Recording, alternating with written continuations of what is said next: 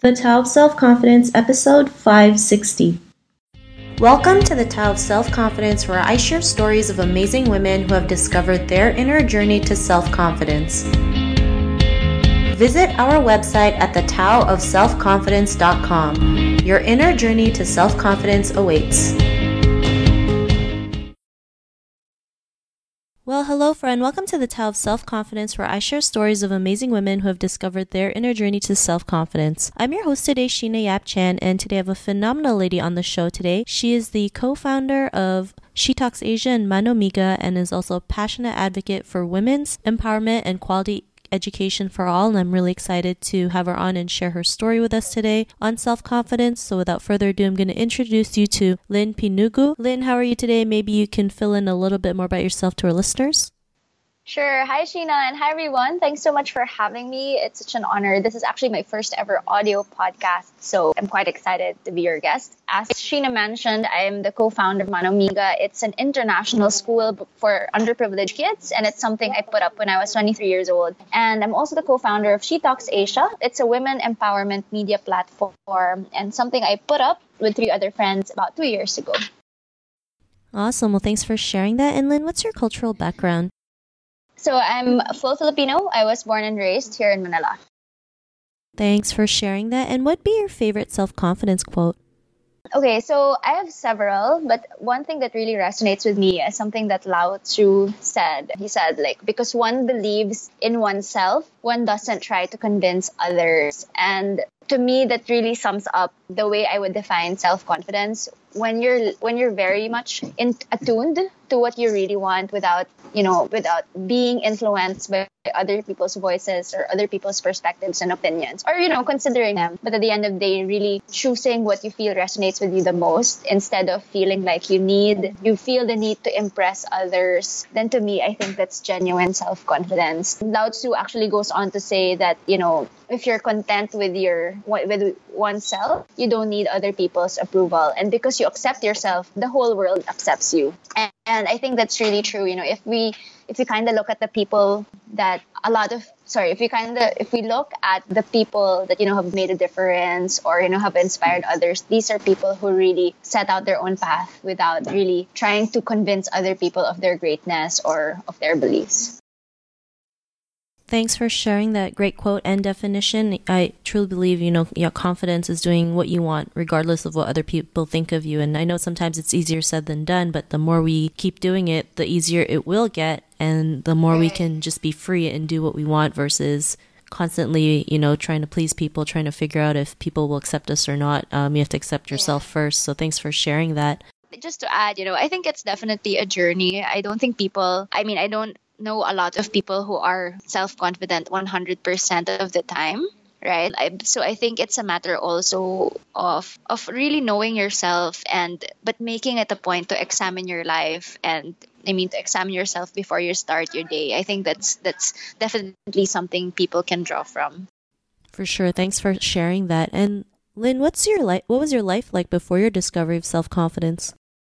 Definitely, it was a very tiring life. I was hyper productive. I was always chasing after something. I always wanted people's approval. So I find myself I was one of the pioneers here in the Philippines for social entrepreneurship. And I got a lot of awards. I got a lot of praise from people. I would get featured in different magazines and stuff. And I think it came to a point wherein I felt like my intentions were already different for pursuing the ventures, meaning I became a bit more addicted to what other people thought. I would look at, it was difficult for me to receive feedback at one point, because I felt like it was a reflection on how good I was as a person, right? So before being innately confident or intrinsically confident, I really feel as if I'm just living to fulfill other people's expectations of me. And I had a school, but I wasn't an educator. So it was tough for me too at that point, because I felt like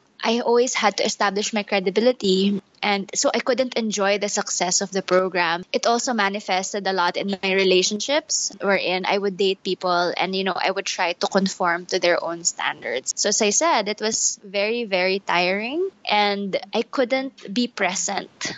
I couldn't enjoy what was I couldn't enjoy the success of Mano Amiga because I was always just looking for what's missing, or I was always looking for what other people, how they, or like what my actions, how my actions would make other people feel, or what they would think of me. So yeah, like there you go. Just tired.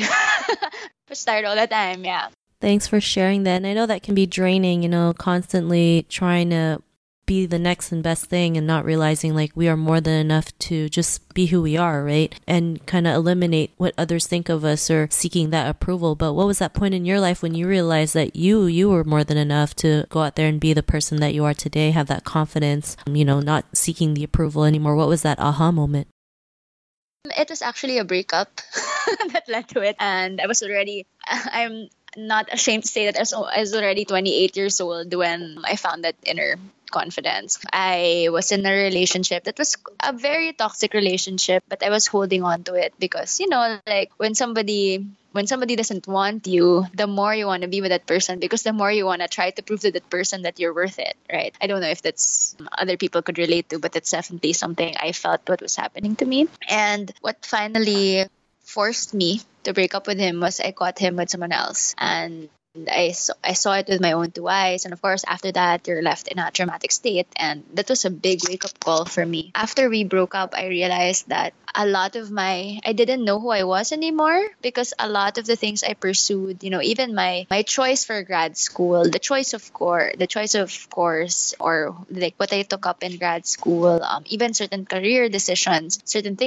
opportunities I gave up, everything was oriented towards this guy. And it's not as if he asked it from me, but it's because I didn't love myself enough, or I didn't think I was enough. So I felt like I had to keep proving myself. And I remember writing in my journal that, wow, Lynn, you are just a shell. You're just an outer shell of your former self. And when I wrote that, it was a commitment, to get to know myself again and to really understand what I really want. Because when we broke up, I really felt as if my world collapsed, right? Because I built my world around him, and all of a sudden I'm left with these pursuits that I felt weren't really mine. And so that was my big aha moment, just, sitting down and realizing, oh my gosh, I need to re-examine my life and to understand who I really am, instead of like what I shaped myself to be.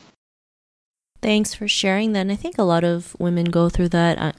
They feel like they have to do everything that who their partner is, right? And just because they don't feel like they're not enough, and sometimes we settle because we just feel like there's nothing else better out there. And when something like this shakes your whole world up, like being cheated on and then leaving him, you feel like it's the end of the world, and you're at your lowest point of your life. But the best thing about your darkest moment is the only way you can go is up, right? And so you started, like you mentioned, re-examining your life, rebuilding yourself, getting to know yourself a bit better. And because of this realization, what's your life been like now? Well, that's why we always kid around that She Talks Asia was born out of a heartbreak because it was formed by me and 3 other girlfriends whom after the breakup, right? Of course, you heal from the breakup. But then, we got together and we told ourselves, wait, there are life lessons that I wish somebody told me when I was younger. So definitely She Talks is one thing that changed after being more self-confident. And we always say that we set up She Talks Asia because we found our voice as women, and we felt like we needed to create a platform and to be able to give back and to give other women the chance to also find their voice through the stories that, through the discussions that we bring. If we're talking about what my life has been like in terms of how it changed from the inside, definitely I feel a lot more empowered to say no. And this means saying no before. So I work in development, and part of my job is to, to really go out there and talk about Mano Amigo all the time. I remember I was so hyper productive. I would have meetings till 10 p.m. every single day. I would work on weekends. I just felt like I owe it to the people to say yes, even if sometimes, those meetings are really just pointless and something you can just discuss by email or via Facebook Messenger. But after that, so it didn't just trickle down into my personal life, it also trickled down into my career. That self-confidence to actually say no and to tell people what I'm worth, and to ask people to respect me. For example, like if people are late, right? That's one way of respect. And before, I didn't mind it. But after this whole confidence, I felt the need to call out people and to inform that, hey, you know what, when you're late, you're disrespecting someone. And in my relationship, like, I find myself marrying the most amazing human being, Miguel. Shout out to my husband, Miguel. And, part of it is, yes, he's an amazing human being.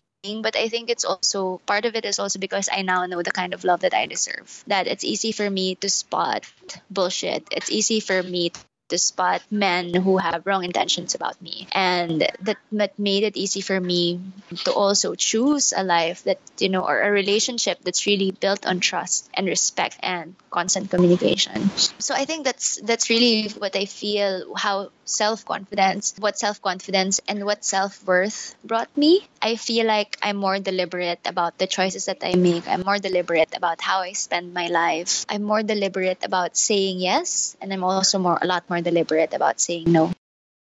Thanks for sharing that. And it makes a huge difference when you create those boundaries, right? What you will and will not tolerate. And when we set those boundaries, we just feel a lot more better and free, and we just feel a lot happier too. So, because that pressure is gone. And, and to the woman who's listening to your episode, she may be in her own journey to self-confidence. What would be that one tip you would give to her? I think it starts with honesty and really sitting down and being very honest with yourself about where you are in your journey, or what aspect you are in your journey. I think that was the most difficult thing for me to do. It was just, sitting down and admitting to myself that I was accountable to those decisions. At the end of the day, nobody forced me to stay in a bad relationship. Nobody forced me to say yes to all those meetings. Nobody forced me to seek other people's approval. It was all me. And by sitting down and being honest and being accountable for those choices, you also start to try to understand, okay, so why did I say yes, right? What is the deeper meaning as to why I said yes? And I think from that self-awareness, it will also give birth to answers. By understanding what is the root of your lack of self-confidence or your lack of self-worth, then that's the only way you're able to move forward, and you're able to disappear. You're able to disappear those roots, or to address those roots, and, to really try to understand how you can move forward from that. I think another advice I would also give is that, it's really a constant journey. As I said earlier, I don't think we can always be 100% confident. So part of acknowledging that it's a constant process also makes you kinder to yourself on those days when you feel like you failed, or when you feel like your sense of self-worth is not as strong. Thanks for sharing those great tips. And Lynn, if our listeners wanted to get to know a little bit more about you and what you do and the work you've done, is there any links or social media profiles we can connect with? So definitely you can follow me on either Instagram, that's Lynn Pinugu, that's LYNNPINUGU. I have a website there as well, lynnpinugu.com, wherein, I share some of thought leadership pieces about the industry that I'm in. If you want to get to know my projects, please follow Mano Amiga PH, again, Mano Amiga PH, and She Talks Asia. Thanks for sharing that. And to our listeners, if you want to connect with Lynn, you can also head on over to thetaoofselfconfidence.com and search for Lynn's name. Her show notes will pop up along with everything else that we talked about. And I really just want to thank Lynn today for taking the time to share her story and tips with us on self-confidence. So thank you so much, Lynn. Thank you so much, Sheena. This was so much fun. Not a problem. It was really great having you on the show. And to our listeners, be on the lookout for another new episode of another amazing woman's journey to self-confidence. And we'll talk to you soon. Bye for now. Bye, everyone. Thank you for tuning in to another amazing episode of the Tao of Self-Confidence. Want to learn how you can use podcasting to market your business? Download your free report by visiting our website at thetaoofselfconfidence.com. Your inner journey to self-confidence awaits.